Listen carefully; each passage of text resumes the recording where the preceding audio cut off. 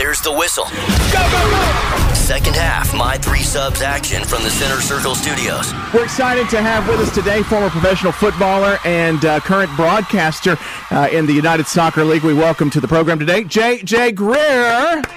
Hey, thanks for having me, guys. It's great to see you here, and of course, you are from near the Center Circle Studios here in Memphis, and we want to touch on some of your professional career. Want to talk about some broadcasting with the USL season on the cusp here of 2020. Going to be exciting, but for you, you have an extensive soccer background. But before you ever kicked the ball professionally or high school or collegiately, where did your love of the game begin? Really, it began, with my sister. And my parents, growing up with my sister, she played. She's about 4 years older than me, and she grew up on some really good teams, some local teams around here. Fury was a big club, and now they've merged, to form to have some super club now. I think it's MFC now, but really, when I was younger, just going out to her practices, and I'd be 2 years old, and they'd be 6 years old, and I'd be 4 years old, and they'd be 8, and just playing with them, and they were really good, and they didn't go easy on me. So man, that size 4 ball right about then felt like a rock. The size 3 rock, man, because if you could get it right on your foot just the right way, you could kill it 60 yards, even if you're like 6 or 7 years old. And then the reality of life when the ball gets a little bit bigger. But it sounds like your family was really involved in your life and specifically in sports. You mentioned your parents too. They play a little soccer as well, at least recreationally for funsies. Yeah, well, my dad definitely recreationally being, capitalized. Yeah. And, he worked really hard. He was a try-hard. He grew up playing football, American football, for, in high school at Christian Brothers, and then he played for or Memphis State, as it was back then. I hate to give away his age, but, yeah, something like that. But that was his background, and then, they got my sister into soccer, and then I got into soccer. But my dad, he played in the adult leagues around here until he tore his ACL, and that was about that, and he would drag my mom out there and I think she enjoyed it until she got kicked in the shin one time and had this huge bruise, and she was like, Jarvis, I think I'm done I'm hanging him up. And so, my dad, he loves the game, and he played recreationally, being the key word there around town. So. Played until the copay didn't cover the pain. Exactly. Basically. Yeah. And by the way, for those that don't know his father, Jarvis Greer is a longtime sportscaster here at one of the big TV stations, a big supporter of the game of soccer as well. In fact, I saw him recently out at one of the 901 FC practices, getting his own video and audio out there, still busting it to this day. So I know he loves sports, and I guess that just kind of runs in the DNA in the Greer family. Oh, absolutely. I mean, he's been doing it for 40 years plus. I've lost count at this point. And like you said, he's still shooting practices and the games, and he's got the microphone. And I was telling Brody earlier, I've gone out there, helping him hold the microphones up and holding the microphones to Marc Gasol, and he's talking and my arm's getting tired, and I'm like, man, and that camera is so heavy. So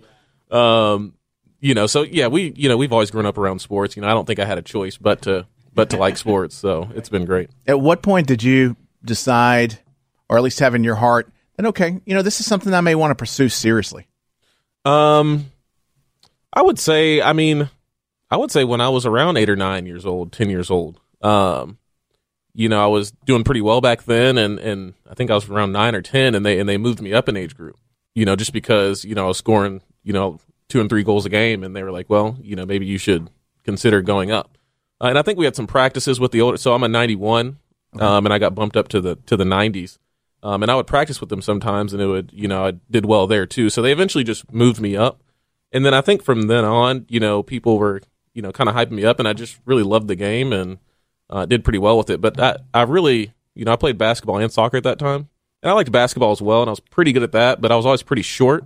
And I was just really better at soccer, so I think from then on. By the way, what's your take on multiple sports? I would think that playing basketball would help with some of your agility and footwork, and I hear 2 schools of thought that, one, you should absolutely focus on one sport and be as good as you can at it, but I also hear, a variety of sports is probably good for your body and also good for other physical skills. Oh, I think absolutely you need to, master a plethora of sports, especially when you're 8, 9, 10 years old, 12 years old. Of course, when you get to high school, as it becomes more, centralized and focused, then you have to start making some tough choices, the higher level that you want to play at, and really purely because of scheduling.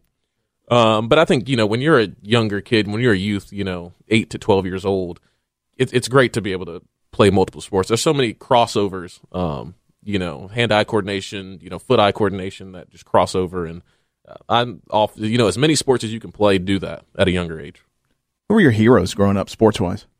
That's a great question. Yeah, you better say Dad. Yeah, my dad. And he, from the media standpoint, from a contributor to sports, absolutely. And I took it for granted back then, but I got to do some pretty cool things following him around. Going to interviews with him and interviewing, anywhere from Grizzlies players, like a Marc Gasol or Zach Randolph and some of the University of Memphis football players and basketball players, and hanging out around Coach Calipari and Penny Hardaway, I'm sure, back in the day.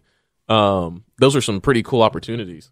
And then from an athletic side, that's a really tough question. I've had so many people that I've kind of looked up to. When back before the Grizzlies were in town, the Lakers were the big deal, and I loved watching Shaq and Kobe. Sure, may Kobe rest in peace. Yep. And then in terms of soccer, oddly enough, watching Chelsea was my favorite team growing up. So I loved watching Didier Drogba, who, I eventually got to play with. So that was a really cool experience.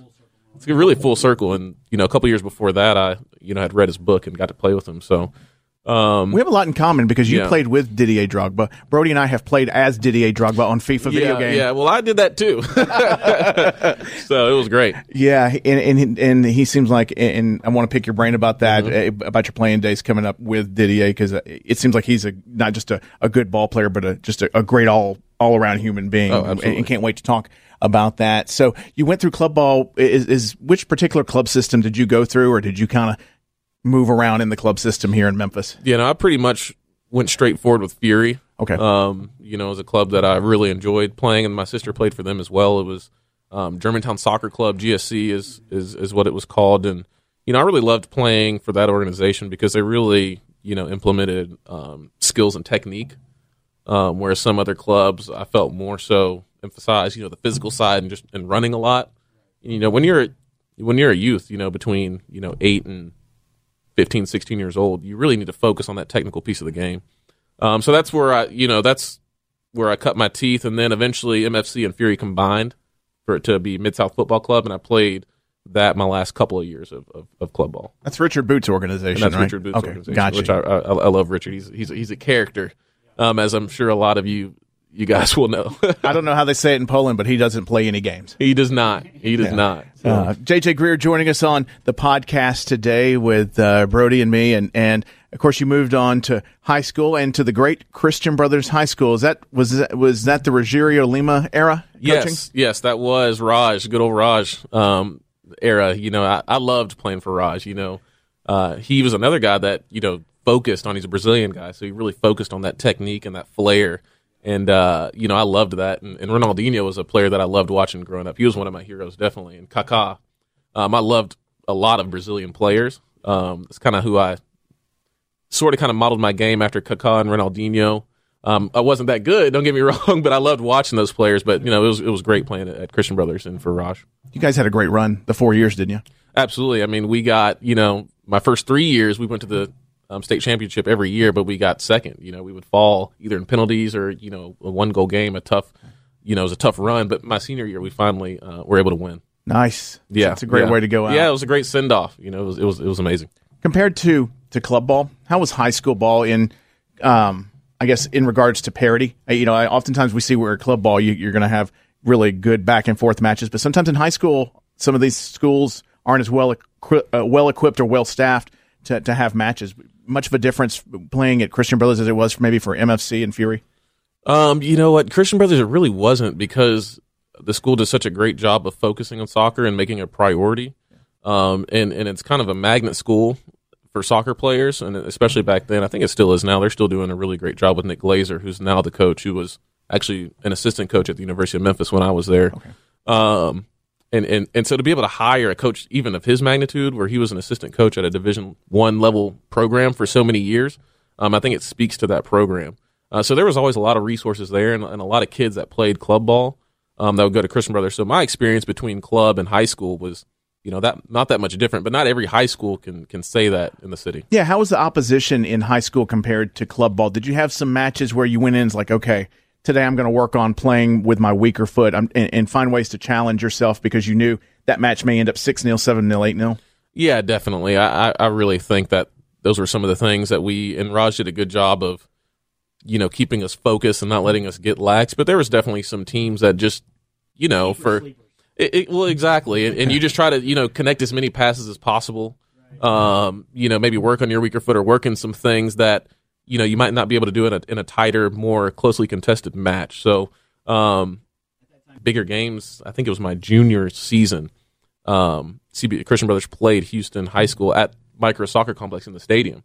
And it was essentially sold out, and the band was out there, and the cheerleaders out there. It was almost like a American football game. So, and we weren't really accustomed to that, but that was my lone year we were able to play Houston, and we actually won that game. So, and that was fun, and I was actually able to score twice. So, and I missed a penalty in that game as well. So, but it was really fun overall. But Houston is definitely one of those games with Coach Wolf that was a very tough opponent. Yeah. So it comes time to walk the aisle and graduate, and time to look at college. Can you talk about how you determined going to the University of Memphis, to staying home, basically? Yeah. I played ODP, Olympic Development Program soccer, for Tennessee, and Richie was pretty well ingrained in that. Richie Grant, who was the former coach of University of Memphis soccer while I was there, and he was there for 15, 16 years. He coaches out in California now, I believe. It's like at Santa Barbara or somewhere, right? Yeah. Okay. Santa Barbara. But yeah, he was pretty ingrained in that, and of course, with my dad going to Memphis State and playing football there, and my sister went to school there, and my mom went to graduate school there. Memphis was always, and I was always a Memphis Tigers fan. But I looked at some other schools as well. I looked at Denver University, and they were kind of a newer Division I program. Now they're actually a really strong program out west. But it was really always going to be Memphis. It just was, and Richie, made it a point to recruit me, and it just felt like home. So it was a pretty easy decision at the end of the day. After that big match at Micro Soccer Complex, you ended up playing your collegiate home matches at Micro's Soccer Complex, and I know your freshman year was pretty awesome. You came out of the box top 10 in the country for about half the season in assists. I mean, you were dealing them out like blackjack. I mean, it was incredible, and a good freshman year. How long, in your mind and physically, did it take for you to adapt to the college game? Statistically, it looked like it was a pretty easy transition for you. But in your mind, what was it like walking in from being a state champion to the youngest guy on the pitch? Yeah, no, that's a great question, because it actually started that summer between high school and college, the University of Memphis season. And I was fortunate, I live here, so I was able to train over the summer with some of the guys that stayed here, some of the upperclassmen that stayed here over the summer to work out and things like that. And that was the big difference, because when I first, went out to train with them, I was lost. I was physically dominated, Yeah, they were moving so fast, and I was out of breath. It was, how the Memphis summers are, like, I wasn't as strong, I wasn't as sharp technically, and oh man, and they were like, I could not wait for those sessions to end, just because I was just physically done, and it was, just getting embarrassed out there. But eventually, I kept going, kept working at it, kept getting in the weight room, and by the end of that summer and heading into preseason, I was able to, start, not only hold my own, but start to make things happen and stand out a little bit. So it really happened before living here and being able to train with those guys before it got me ready for college. Otherwise, I would have been, that season would not have looked anything like that, I don't think. Everybody on the team were such great guys and wanted the team to succeed. So I never heard about any animosity in terms of that, and the results proved for themselves. I was got some conference accolades as a freshman, right? Got some conference accolades. So and then until people started actually paying attention to me, I wasn't able to sneak by anymore. But I can't. I think there were some openings in that position.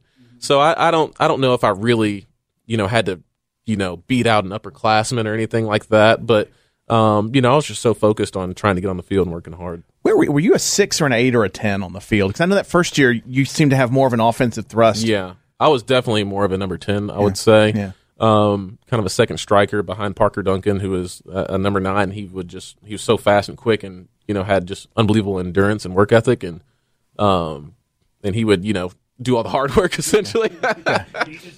Yeah, and I would just feed him. I would serve him up, and he would finish, and he was able to finish at a decent rate. So I was definitely more of a number 10 that would check back, come back and get the ball and try to make things happen. Yeah.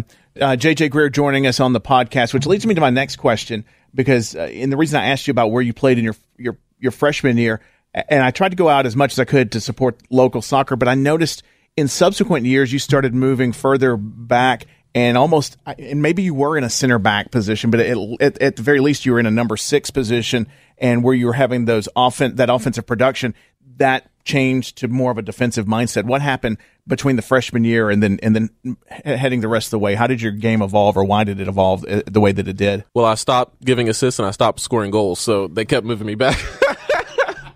but to put it bluntly, but I mean, it was also just the dynamic of the team, and you're right. I did play center back my last 2 years of college, and I had a redshirt years in between that. Yeah, I got injured, I broke my foot, but I did play center back my last 2 full years of college soccer, and it ended up being a blessing in disguise. I was able to play that at the next level, that position at the next level as well. It was kind of the dynamics of the team. We had a couple of down years.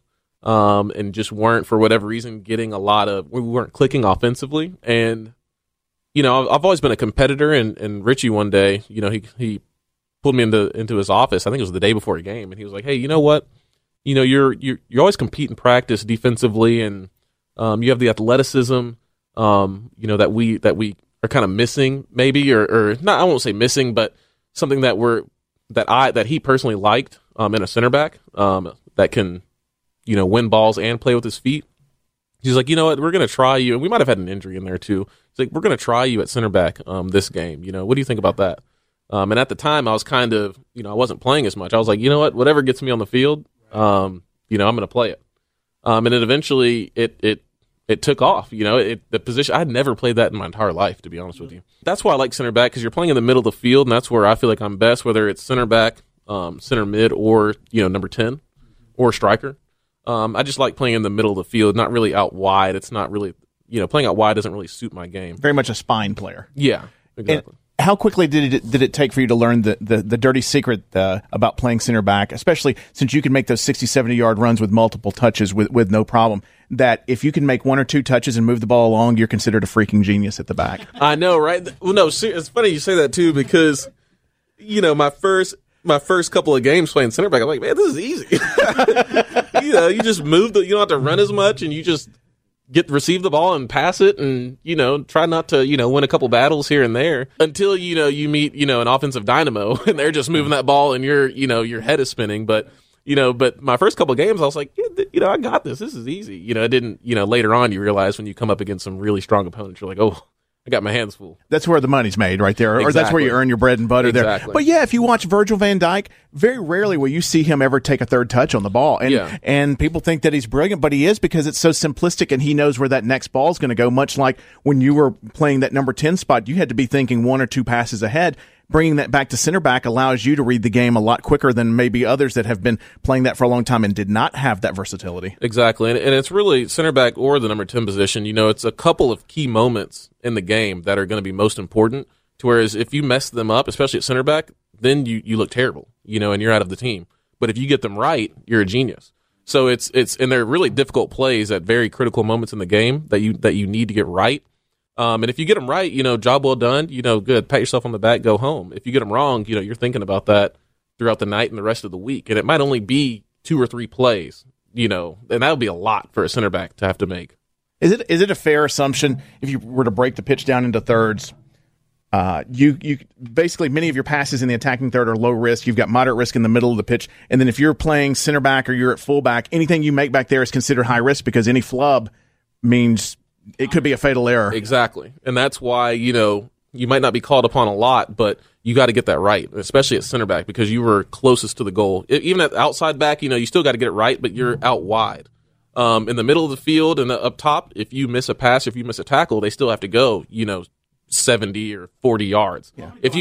Yeah. So you finished out your career at center back in college, and then it was time to look at your path to professional soccer. That started with the NPSL, right, in Mississippi? Or was it PDL? How did that work? So that was PDL, and that was played in the summertime in between. Yeah, exactly. Summertime in Jackson, Mississippi. In the summertime, it's not Mississippi, it's Mississippi. Mississippi, yeah. In the heat. It is warm. It was warm, I should say. I didn't know if we were playing soccer or swimming, some of the days. And, those were some really talented teams. And that I played in Jackson, Mississippi for Mississippi Berea that would have been in between my freshman year and in between my sophomore year. Okay. Didn't get on the pitch much during those years. We had some really, really talented guys that were in front of me.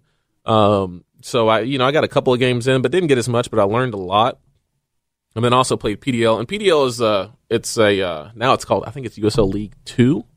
Yeah. So it's still a USL affiliate. And then I played for the Portland Timbers between my senior year. I think that was 2013, and that was a great experience. With the experience on the pitch, did you get some lessons, or were you able to learn what it took to be a professional? Because I know it's more than just going out there and being better than the next guy to be on the depth chart, but there's a certain manner on and off the pitch of preparation and the way you carry yourself. Oh, absolutely. I mean, I learned a lot in those summers, because in the summers, you don't have to worry about school. It's really all about soccer. So in Mississippi, I lived with one of our former teammates, and he served as a host family. Trip Harkins was a great guy to live with, funny guy. Me and another guy, Thomas Shannon, lived together with him during the summers at Mississippi Berea. And then I lived with another host family in Portland.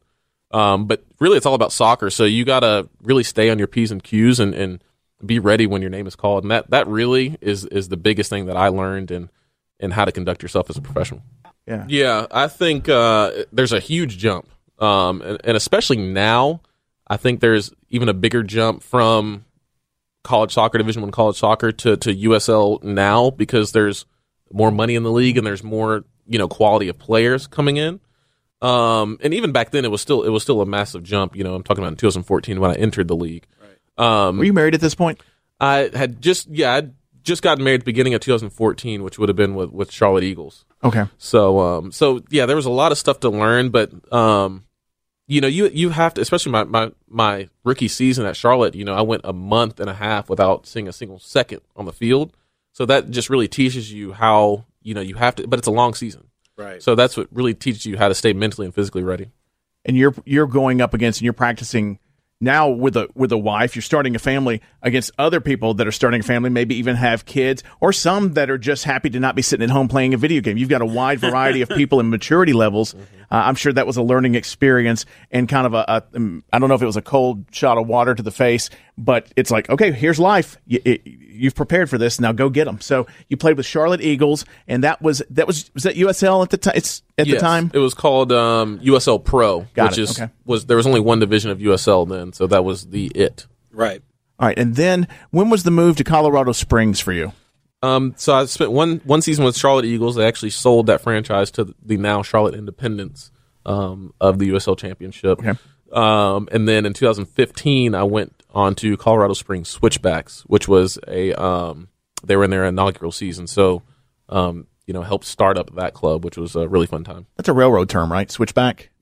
It's on a mountain. So it's when a trail goes up a mountain and switches back and forth. Okay. Oh. You didn't know you were going to have to teach us something today, did you? Look, we learned something. Yeah. I promise you, if I would not have played for that club, I would have not known that. Not known that. What position did you play, and what was that like? Yeah, so I played center back there. I played a little bit of number 6, holding midfield sometimes, but definitely mainly center back, and that was a really great experience because I was actually thrown into more of a leadership role on that team, whereas the year before in Charlotte there was older guys on the team. But this year for the Switchbacks team, I went there because they said we're going to have a younger team and we really want you to kind of anchor our back line and start this club. And so I definitely had more of a leadership role, which was big for me because just being more vocal and not just leading by example was a big thing. What was it like to be away from Memphis? Because you'd played club ball, high school, college ball here. And of course, you started and you played with Mississippi Berea. how long did it take for you to just being away from Memphis? I think, playing in the summers, PDL in Mississippi and in Portland really helped with that. Yeah. So it helped lessen that shock. I guess the length of time that I was away, when you start professional, that was a thing. But, overall, I was just, you're so focused on just being a good pro and keeping on moving up, trying to get to the MLS and trying to get to that next level. You just don't really, for me personally, I didn't really have to think about it. And I had my wife with me, and she's from Winnipeg, Canada, actually. So we were, in it together, and it wasn't really a huge thing for me. It had to be really cool to have your wife have your back on something like that for you to chase that dream. Oh yeah, absolutely. I mean, she's always been so supportive of me, and and we would talk, about where we'd want to go, and because at the end of the year I was only on 1-year contracts, but we would kind of talk about, hey, do we want to stay here? Do we want to go overseas? And no, we were in it together. That's awesome. USL now compared to back then. Can you talk a little bit about that? I mean, has with the divisions now kind of more defined, I guess.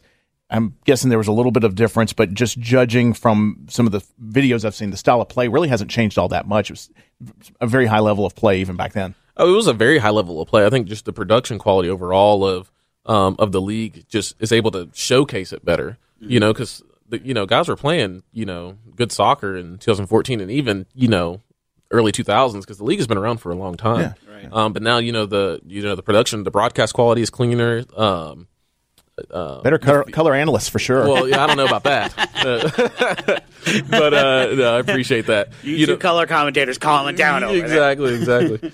The fields are better. The stadiums are bigger. The crowds are better. So it just showcases the league overall. I think there's always been good soccer, but it is. But the level is increasing though. I think you had scored a couple of goals with Colorado. I know you had played like 40 or 50 games with Colorado Springs, and playing in that number 6 role doesn't offer a lot of opportunities. But I think I remember one of the matches because I think that night Marc Gasol had gone off for like 45.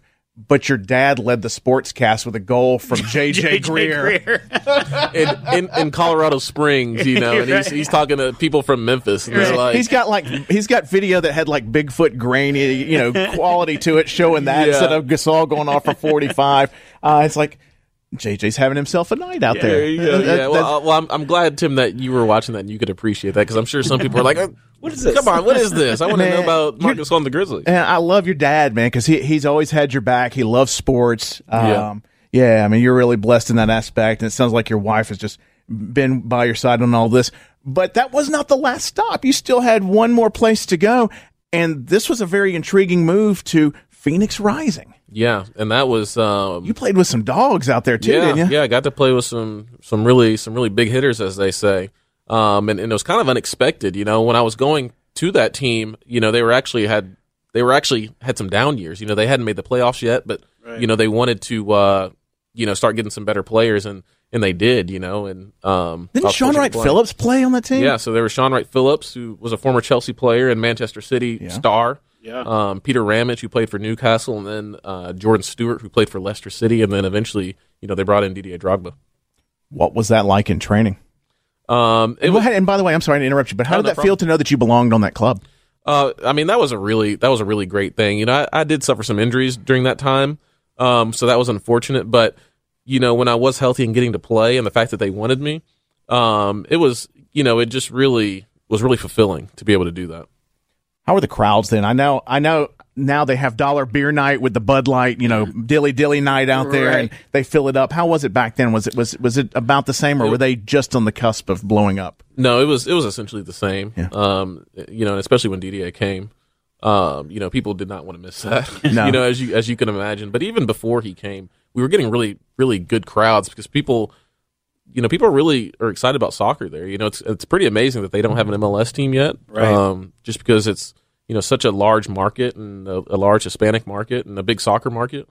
All the factors that you would think would be able to get and attract an MLS franchise. But even back then, the crowds were great, and we were able to make the playoffs that year, which was great too. How were Phillips and Wright Phillips and Ramage and Drogba as professionals? I mean, they had been to the pinnacle. Of course, Drogba scoring the match winner in Champions League, last 7 or 8 years ago with Chelsea. What was that like being around them, and how were they as professionals? What would you tell your kids when they grow up someday about playing with those guys? Absolutely. Well, it was great getting to play with those guys. I mean, they were more in the twilight of their careers, so they wouldn't always train every day just because their bodies were. Sure. These guys have been playing pro since they were 16 years old, and now they're in their mid 30s. So 20 years of soccer at the top level brutal. Yeah. is just brutal, especially in England. They're just hit, especially England in the early 2000s, and just tackles flying that everywhere. Was blue collar kind of stuff. So they wouldn't always train, but when they did, when they wanted to really turn it on, it was amazing to see. And I was especially marking. I'm a center back, and Didier was a striker, so I'm marking him in training. He's just so big and strong. He would just shield you off, and you literally couldn't even see the ball sometimes. And he would just kind of direct you where he wanted to go. And then Sean Wright-Phillips is so quick. So, really great getting to see how those guys would take care of their body and train and do the right things off the field as well. I know you had a stint with them, and then did you call it full time on your career at that point, or what? When did you decide it was time to move on? Yeah, so right around then, and I had kind of been looking before that season as well at phasing on to the next phase of my career. Right. Not playing soccer, and especially then, I had they're calling it a core muscle injury now. I had kind of a sports hernia type of injury going on, and that wasn't comfortable, obviously. And then my knees were starting to kind of get a little weaker, so. I was starting to look to that next phase, and then after 2017, decided to hang him up. Yeah, and of course, graduating from the University of Memphis, you're basically ready to move on to the next phase, and then a USL Championship club comes calling, Memphis 901 FC. They know that you have extensive experience in this league. You know all of the ins and outs of the league, and an opportunity to call or the color analysis on the broadcast for the ESPN networks and for the local network here. Talk about kind of following in Dad's footsteps, at least, on a part-time basis and doing some of these games. No, that's been great. And when it was announced that the team was coming to Memphis, I immediately reached out to some contacts here, and, Craig Unger, the president of the team, got his contact info and was like, hey, look, whether it's playing or not, I knew I wasn't going to play because it was a year out from when the team was announced, or 2 years out, I can't remember.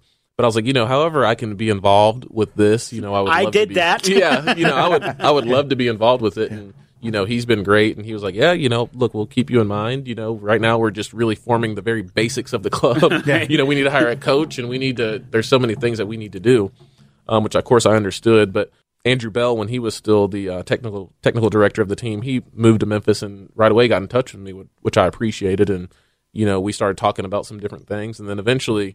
Was like, hey, what do you think about broadcasting? And I was like, doing the color analyst. And I was like, sure. Yeah. I can talk about this sport all day. Yeah, I can talk about the sport. I don't have a ton of experience personally with it. I've been around, my dad and doing stuff like that. And but no, it was great to be able to, be able to call games for the inaugural season. The season, of course, I think they finished 15th in the league, but some great moments out there, and it's good to see some of the loanees go on, and it looks like Jeff Caldwell's going to do okay with New England.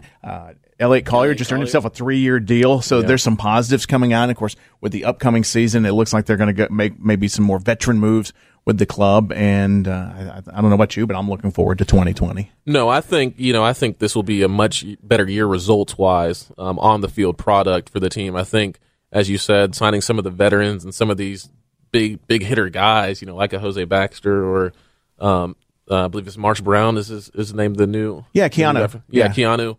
Great. We just name, call him Key. Yeah, first syllable basis. I'm just going to call him Keanu. That's such a great name. Yeah, right. I love The Matrix as well. So. Nice. Some of these guys that have played at really top levels over in England, I think just that experience overall and the quality of the players is just going to make for some really good results this year. What were your thoughts on attendance last year? Did that kind of blow you away? Yes. I thought the liveliness of the crowd, the supporters group and Bluff City Mafia, and just how in tune and how knowledgeable the crowd is about soccer. It was kind of a surprising thing, but not really. We've always known this kind of underground soccer community that isn't so underground. We just needed a platform to be able to showcase it. Right. And I think we did that on a national scale. Yeah. I laughed a couple of matches where we're clapping for the clears. You know, that's such a European thing where you clap a clear, Exactly. and you're like, what? Yeah. Oh yeah, it's a clear. Or a Nice switch. Yeah, nice Exactly. switch. Yes. Yeah. A nice clap, you know. Right. So it was like, okay, yeah, I like this. You know, we have a very knowledgeable soccer market, you know, which is why we have a team here and people watch soccer and they play it. Yeah. So it was awesome. What were your thoughts when, obviously, Tim Howard being named sporting director? That had to have kind of like, okay, we're in it. What were your thoughts when Tim Howard was announced? I mean, his name and his brand just immediately brings validity to any situation. Right. You know, of course, we've always known of his ties to Memphis with his kids being here and everything, but and of course he had a minority ownership stake in the team. Yeah. But now that he really, now that he's done playing with Colorado and he really just wants to, be involved in the front office, and he's chosen our club, 901 FC, to be able to do that. You already know that he's going to go in full force and he's not going to slack off, and he's going to want this thing to be right. So, and it will be. Yeah. It looks like it's going to be a fun 2020. And Tim Howard is not known to really go into anything halfway. No. You never said, Tim should really just try harder. I don't think anybody's ever said that. Yeah. No, he would tell you himself, and I'm sure he said it in a number of interviews, that he, as you said, he doesn't know any other way but 100%, and he's going to give that. Yeah. And one last question about one of your most recent roles as well. After probably the biggest hat trick in your career, that's triplets. What's it like to be a father of four? That's got to be the greatest job ever. Have four. It's incredible, and my wife, she does such a great job. She's home with them every day while I go to work.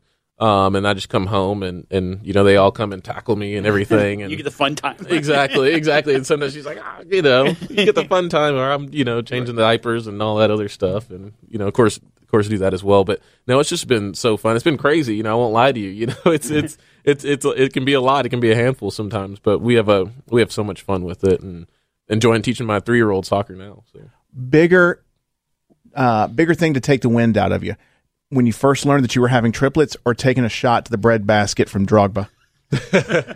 Wow.